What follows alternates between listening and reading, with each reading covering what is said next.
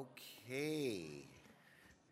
For all of you intrepid HIV warriors who spent the morning on HIV and decided to stay the afternoon and jump into the world of hepatitis, welcome.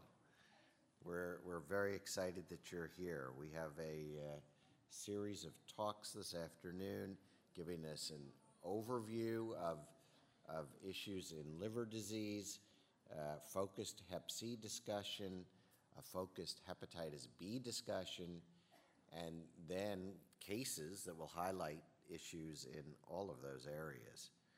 So I'm very pleased to be able to introduce Alex Monto. Alex is a professor of clinical medicine at the University of California, San Francisco, where he's been for the last 18 years. He is a hepatologist, primarily based at the VA, and has a wealth of experience in the broad arena of liver disease. As you start to, if you're just starting or if you have been treating patients with viral hepatitis, you either understand or need to learn to understand that liver disease is an important part of what we do. This is not just an infectious disease. So Alex, come on up, and we're going to hear about issues in liver disease for the non-hepatologist.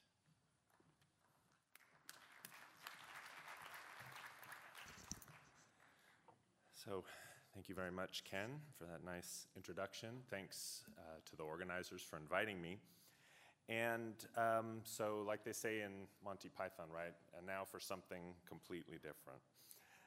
So my talk is kind of an overview of liver disease. So for the next half hour or so, we'll just touch on staging of liver disease, think about liver cancer, cirrhosis, and then just kind of get introduced to hepatitis B and hepatitis C epidemiology particularly, which then the next two speakers will go into in detail. So these are my disclosures. I've been a PI on clinical trials with AbbVie, but I haven't gotten any other type of support from them. My wife, who is Priscilla Hsu, serves as an advisor and speaker for Gilead on non-hepatology topics. So in terms of the learning objectives, I'd like y'all to just relax over the next 30 minutes or so and think about identifying the progression of liver disease in a patient and thinking about, okay, how are we going to try to take the appropriate management steps like screening for liver cancer, which is hepatocellular carcinoma, thinking about how can we prevent liver disease from progressing. That's kind of the point of view of the hepatologist, prevent the liver from being injured. As well as learning to screen optimally for hepatitis B and hepatitis C, as well as understanding the current American disease burden and kind of an overview of management options for these conditions. So, of course, we have a knowledge question up front. What is the most common cause? What is the most common individual cause of chronic liver disease in the United States? And you have 7 choices. NASH, fatty liver disease, hepatitis, you can see. So I'm going to try and start the timer here.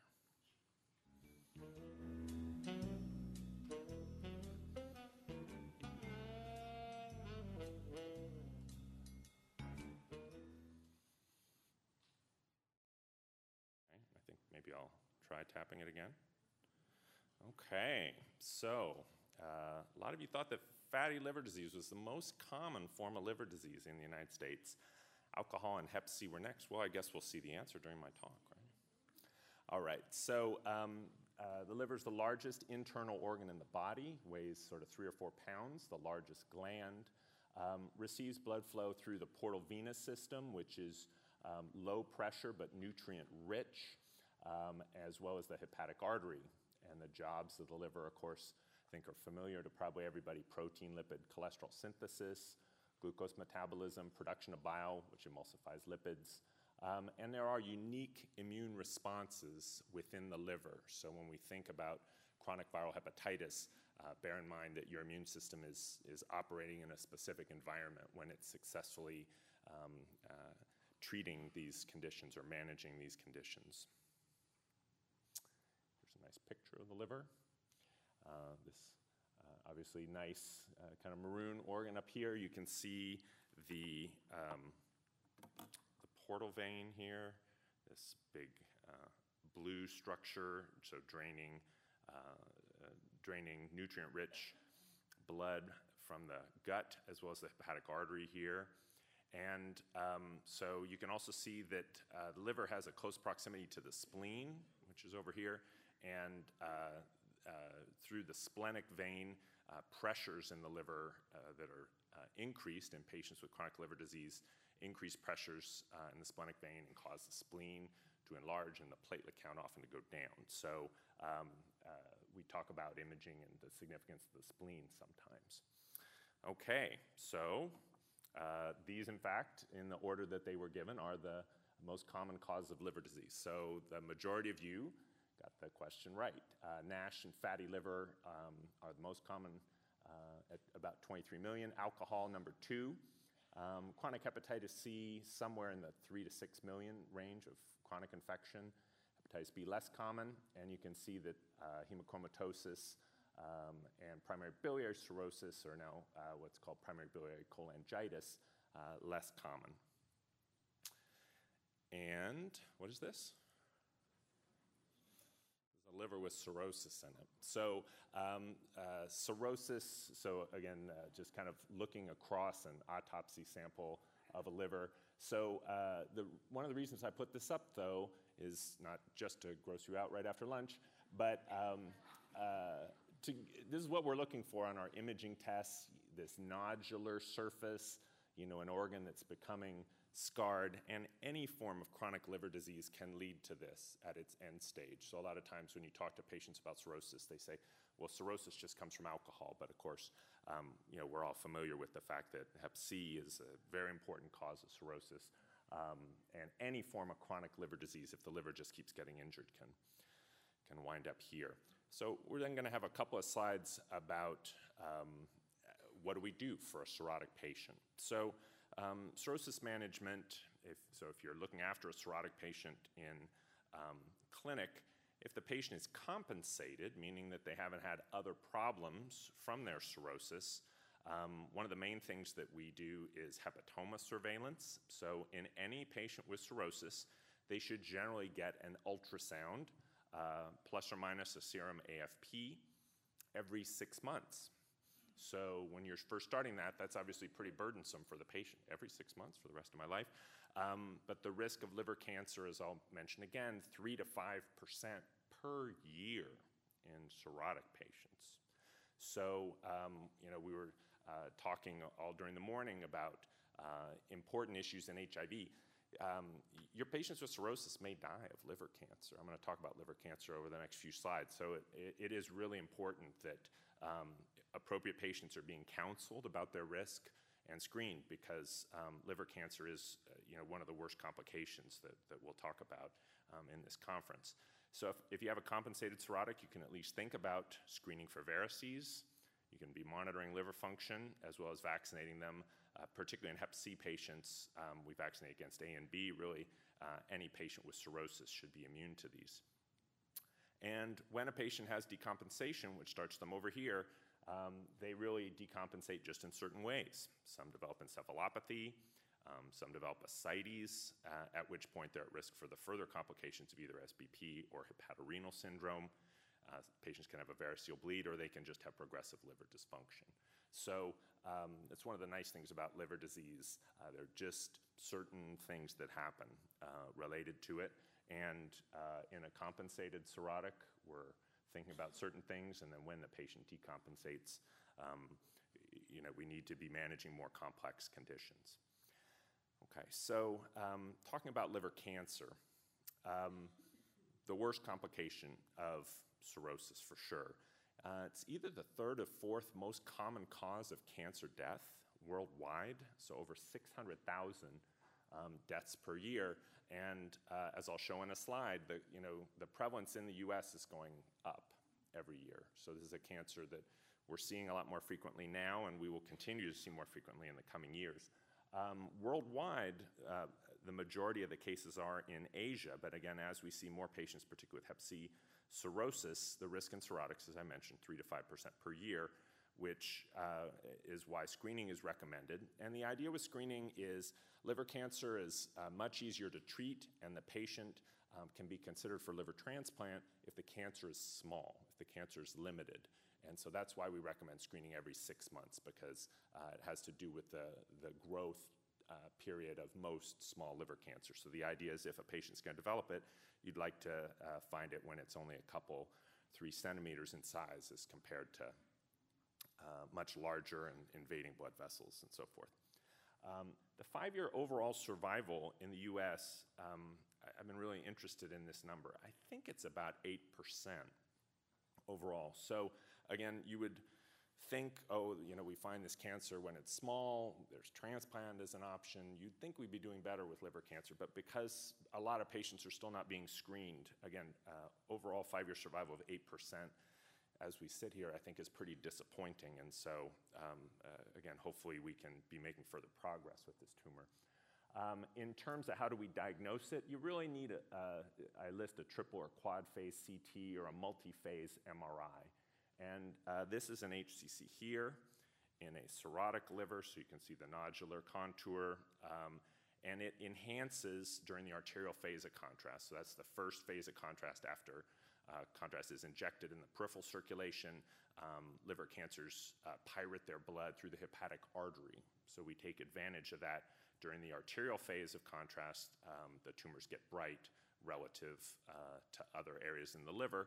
And then as blood is arriving later through the portal vein, they have washout. So these are the characteristics of liver cancer.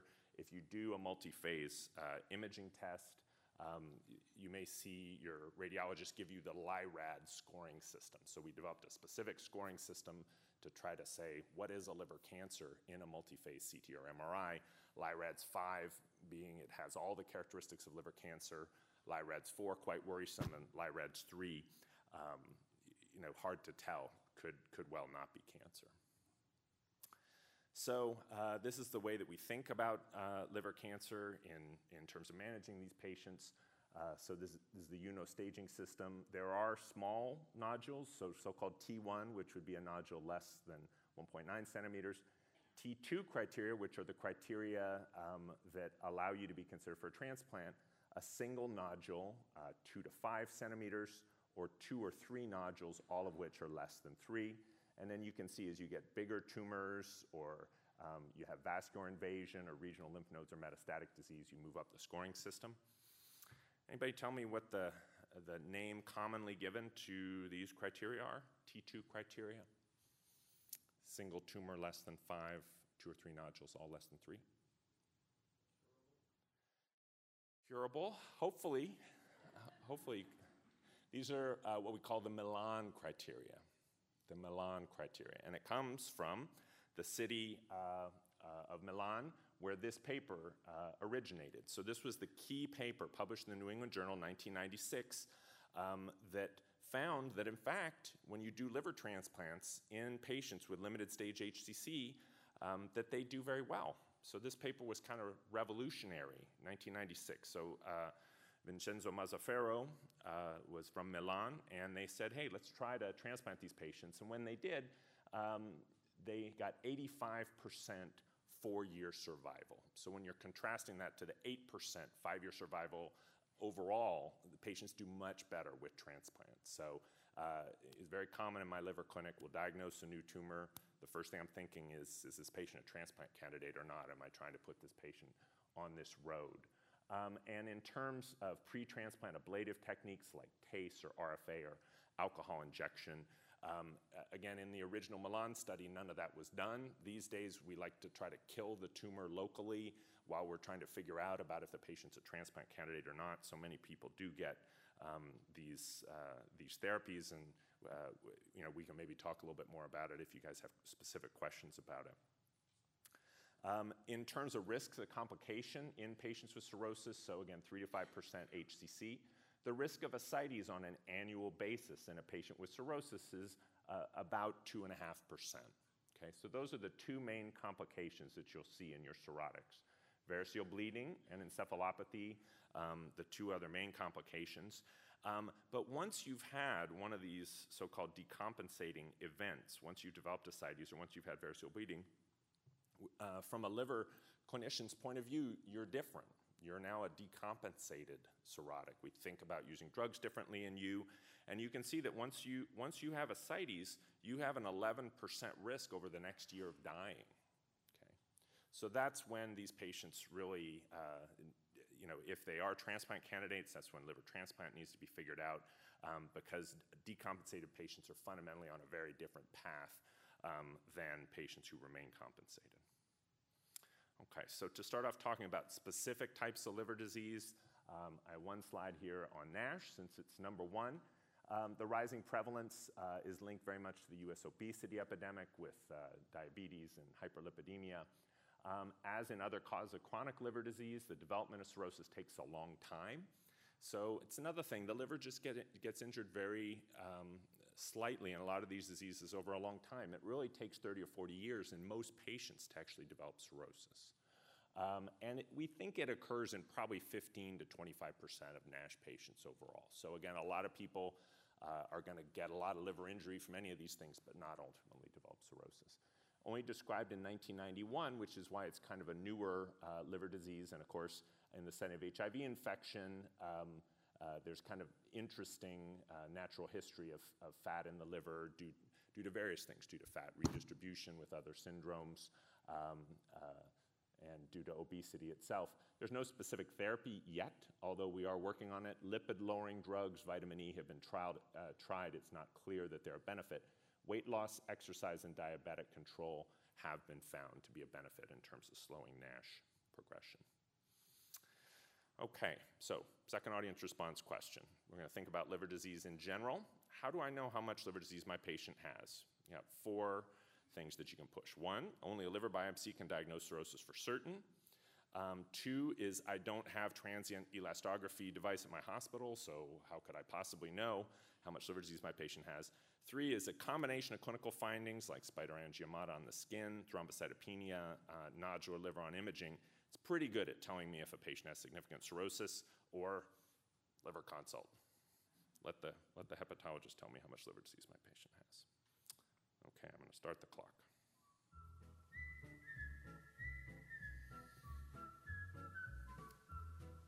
These TV shows are a little dated, I think.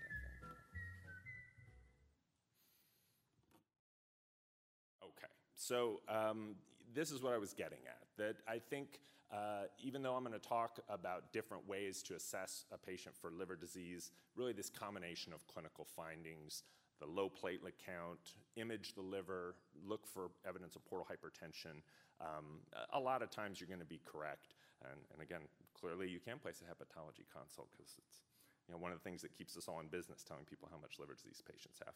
In terms of only a liver biopsy can diagnose cirrhosis for certain, I can definitely see that point of view as well. But a lot of times, our imaging and our fibrosis tests are best at telling cirrhosis. So I think I would say that we can usually tell quite certainly. And if you have a patient with a nodular liver, a cause of chronic liver disease, and ascites, usually you don't even do a liver biopsy in that setting because you're just comfortable that they have cirrhosis.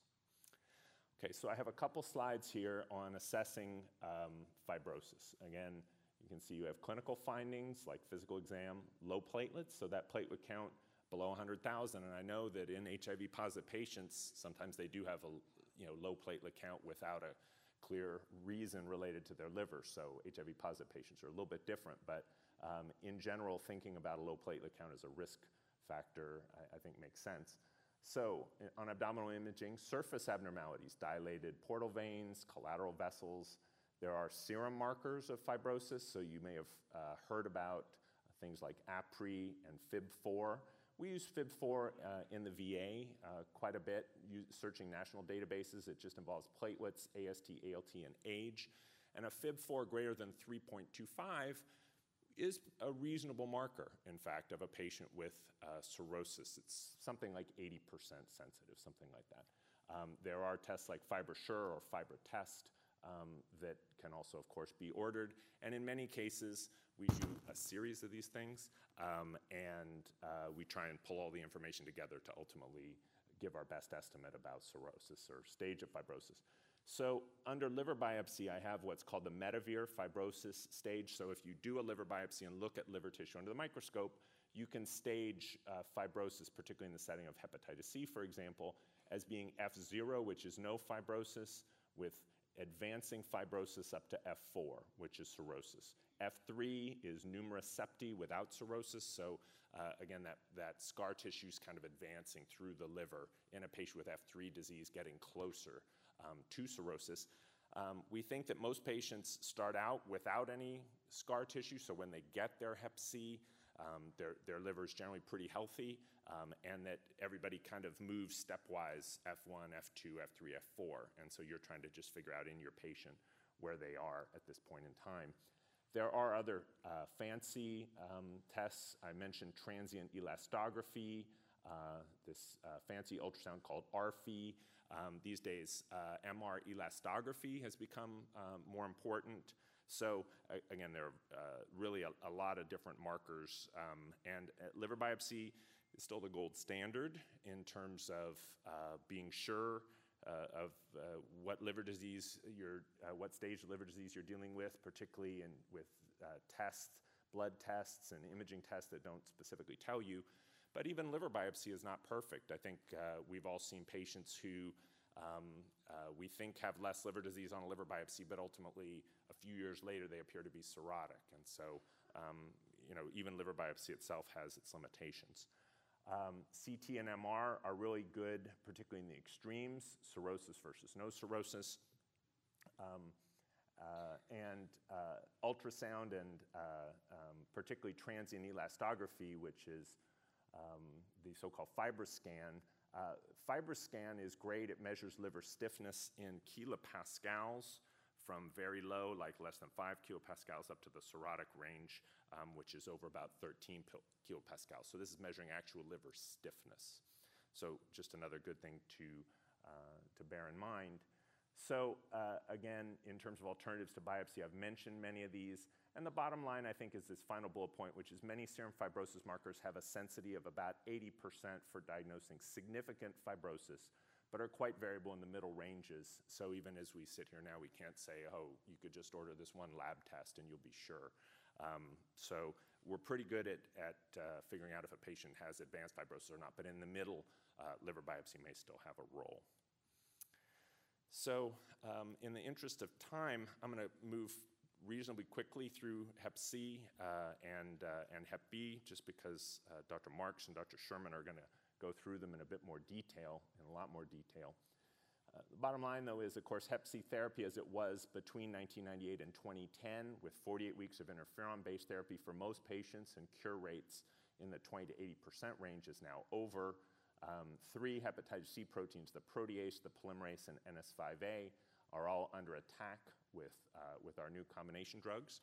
So, we're getting, of course, to have fancy ways to hit multiple proteins, just the way that y'all in the HIV field have been doing for many years. And of course, in the future, we're really going to be looking at all oral interferon-free, at least 2 drug regimens with a 90+% cure. Just going to put the abbreviations up because you'll see them several times.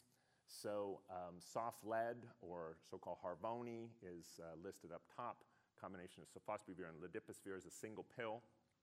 The Pro-D regimen, which we used a lot last year, but which is not used very much anymore, actually a triple drug regimen with a protease inhibitor boosted with ritonavir, grazoprevir and elbasvir, or so-called Zepatir, one of our new combination regimens approved in February this year. Decladisvir is an important NS5A inhibitor, and our newest friend in this field, SOF with velpatasvir. This is given the trade name Epclusa, and it's really a stronger version of Harvoni. This is just a timeline of approval, and again, you can see that the SOF and velpatasvir plus or minus ribavirin, our latest regimen, which is terrific for genotype 2 and genotype 3 patients, particularly, as well as many genotype 1 patients, was just FDA approved in June. So you'll hear much more about it from Dr. Marks. In terms of the In terms of what we're dealing with Hep C, I'll just show you a couple things briefly about this study. So this was published in Digestive Liver Disease in 2011, and this was a projection of what we're going to see. The green line here indicates projected deaths related to hepatitis C. The red line indicates decompensated cirrhosis, and the blue triangles indicate hepatocellular carcinoma. You can see that ultimately deaths due to Hep C are going to be on the highest panel, but we will have patients with decompensated cirrhosis and liver cancer. We expect to approximately double over the next 10 to 15 years. What I will point out is this study was published in 2011, and they projected deaths due to hepatitis C at this point in 2016 as about 12,000. And the CDC found earlier this year that, in fact, they estimated about 20,000 deaths in the US in 2015 due to hepatitis C. So even though it seems scary to have so many deaths from hepatitis C, in fact, we're on a steeper part of the curve. We're already actually about here 5 years later. So hopefully we'll be able to, again, take the top off of the curve by using our new drugs and curing people before they get to cirrhosis. You all know about the risk factors for hepatitis C. I just wanted to highlight that first bullet, which is the CDC recommended universal baby boomer screening. Again, probably most all of you in the room already know about this, but any patient born between 45 and 65 is now considered reasonable to test them for hepatitis C, even without risk behaviors. And in terms of trying to figure out, well, are all these expensive Hep C drugs worth it? So this was a study from sort of data from 2012. What if we identify 1 million new cases of Hep C from birth cohort screening? If we treat half of these patients, and here under this projection, we would only cure about 2/3. So hopefully we have the resources in many settings to treat, I guess, up to half or maybe even more than half of the patients. We expect to cure over 90%. So again, these are projections from a few years ago, so hopefully we can do even better. But this projects 121,000 deaths averted, which is saving $3 billion in medical costs, and in terms of cost per quality adjusted life year, the therapies, and this was PEG, RIBA plus a DAA, so not quite as expensive as our current therapies, but quite cost effective to use these therapies. Just going to highlight that we've treated over 700 patients at my hospital, the San Francisco VA, and there have been about 70,000 patients treated within the VA nationally over the last couple of years. So, we're clearly in the midst of a hepatitis C almost eradication campaign, which I think many of you in the HIV field can understand. When you have a curable virus, why not go for it? Okay, another audience response question, and then we'll talk a little bit about hepatitis B, and then we'll go ahead and move on to Dr. Mark's talk. So, shifting gears, hepatitis B. Who should be checked for Hep B? 1, any HIV-positive patient with unexplained LFT abnormalities.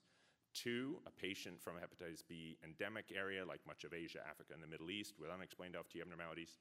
3, Hep C patients who are actively being considered for new therapies. 4, no patients because we can't cure hepatitis B anyway. 5 is the first 2.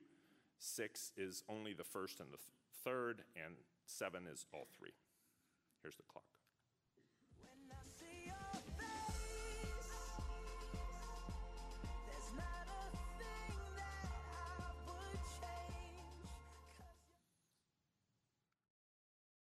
Okay, well, this question was, I have too sophisticated an audience. I particularly was interested in highlighting the fact that there's now an FDA black box warning about hepatitis B reactivation in patients who are treated with the new Hep C drugs. So just thinking about in that patient in whom we're going to be starting the Hep C drugs, what's their Hep B status? A lot of patients are so-called isolated core positive, meaning that they saw hepatitis B but cleared it in the past. So at least thinking through what's that patient's current hepatitis B status, as well as how can they be optimally managed. I think we'll touch on that later. But so yes, absolutely. correct answers 1, 2, and 3. So in terms of Hep B, this is kind of the epidemiology, about 1 million chronic carriers, 4,000 to 5,000 deaths per year related to Hep B complications.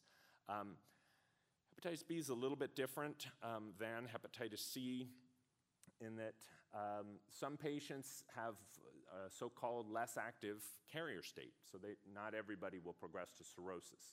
Some people are more like carriers, and it's not even clear in people with less active hepatitis B that therapy is of benefit to them. However, liver cancer, which is shown on the far side, HCC, can develop even in patients who are carriers. So this is the disease where patients get screened for liver cancer based on age and gender, particularly if we think that patients were infected early in their lives. In endemic areas, screening in men begins at age 40, screening in women begins at age 50, and cirrhosis, even though we definitely do screen patients because patients with cirrhosis are highest risk, screening is age-related in hepatitis B. So again, important to just bear that in mind and to start screening appropriately.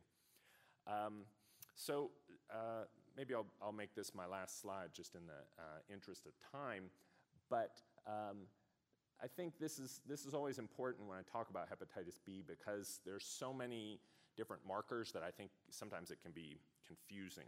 So I always think about hepatitis B in terms of 3 stages, and the 3 stages are shown in yellow here, in green here, and in purple up here. And for any individual patient, they're pretty much in one of these 3 stages, and so the question is to figure out which one. So patients at the most active stage tend to be hepatitis B E antigen positive. They tend to have fairly high levels of hepatitis B viremia. They often have an elevated ALT, and so they have more active disease. They tend to have more liver injury. Their risk for HCC is higher. And so the goal of hepatitis B antiviral therapy is also to get patients here, which is more like what we call a carrier state. Their hepatitis B surface antigen is still positive. They have lost E antigen in many cases. Their ALT is normal, and their hepatitis B is negative or low. And so that's really as good as we can do with our hepatitis B therapies, is to suppress a patient, take a patient who's active, and at least put them into this state on therapy. The final purple box up here shows a patient who's hepatitis B surface antigen negative. So this is really the cure, if you will, of hepatitis B, getting a patient with hepatitis B to the level where they don't have very much activity of the virus. And again, we can have some discussions about are these patients ever Hep B viremic, which comes up a lot when we're thinking about patients who are also HIV positive. We know that state exists. Although in general, thinking about any patient with Hep B tends to have their Hep B surface antigen positive. But for example, under chemotherapy, patients can go from this past sort of cured state up to an inactive state and all the way up to significant hepatitis B. Again, that's why we don't talk about hepatitis B cure in the same way that we do about hepatitis C, because of course hepatitis B is a long-lasting internuclear virus and can always reactivate. So I think in the interest of time, I'm going to go ahead and stop, but I think we hopefully have a couple minutes for questions if questions have been handed out, or we have microphones up front.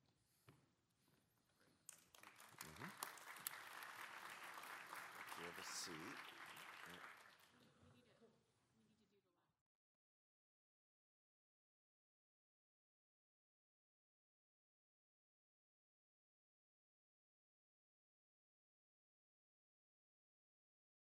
We're going to do our comparative slide, show how much you guys remembered.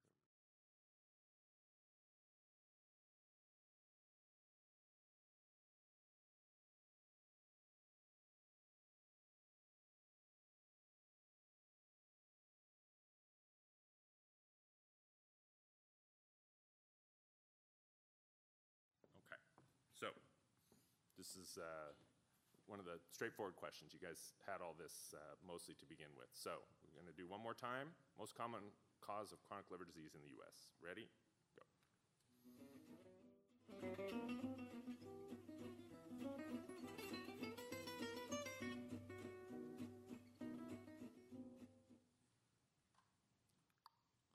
Perfect. So everybody was paying attention. Thanks.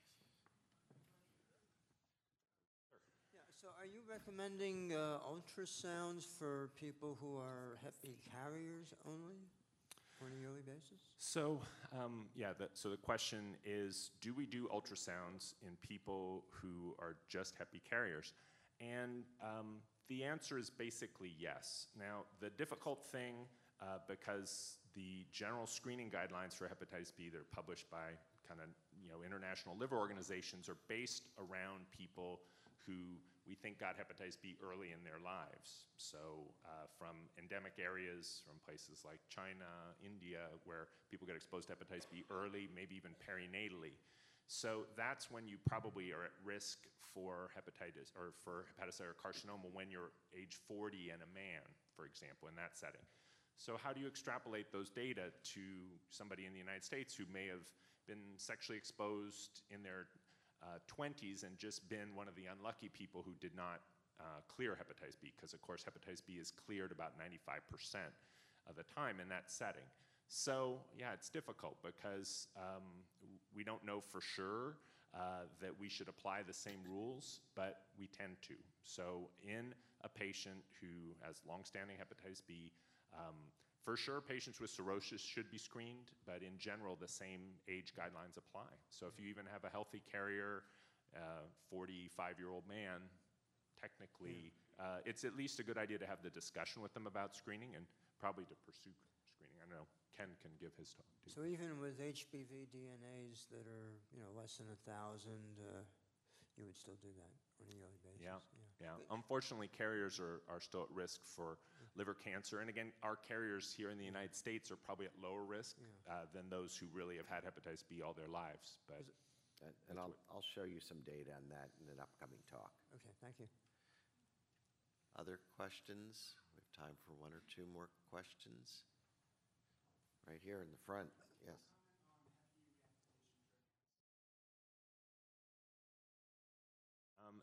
Hep B reactivation during Hep C treatment.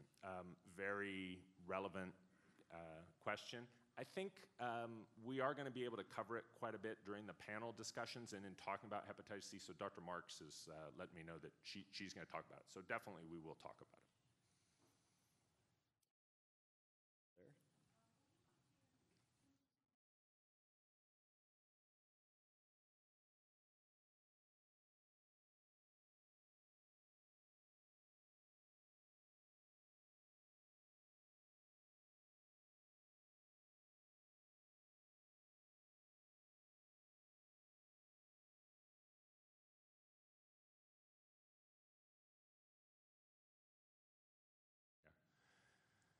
It's a great question, and again, kind of a controversial area. The question is, in a patient who is in the fortunate group, and again, that tends to be about 5 to 10, maybe 15% of patients who are placed on, who have Hep B and who are placed on Hep B antiviral therapy and who lose surface antigen, so the so-called cured patients, or at least successfully treated.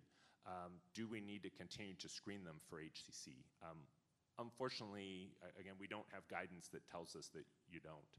And we know that HCC risk probably goes up as people get older as well. So unfortunately, it's a great question. That's true after hepatitis C cure as well, that a patient who had significant liver disease, they're treated and cured for their Hep C. We think they remain at risk for HCC. Sir. Hepatitis B is a bloodborne infection and is spread just like HIV. Almost all the Hep B patients I see are co-infected with HIV, and I don't see hepatitis B in the drug users. I only see a lot of hepatitis C. Why is this? So I think everybody probably heard the question. Among HIV-positive patients, we don't see that much activity of the hepatitis B, meaning they're Hep B surface antigen positive, but there is a lot of activity of the Hep C. So to answer your question, we have a better immune response to hepatitis B. That's why we have a vaccine against it. And so an immunocompetent adult will clear hepatitis B 95% of the time.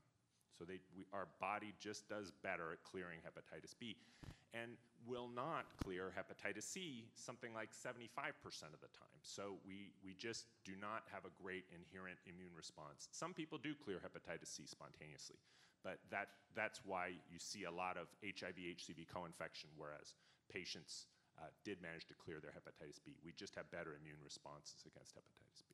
So let me just add to that, because I'm in Cincinnati and we are right in the middle of this injection drug use, opioid, heroin epidemic, and we are seeing now for the first time a spike in acute Hep Bs. We had 2 admissions last weekend in young injection drug users who should have been vaccinated previously.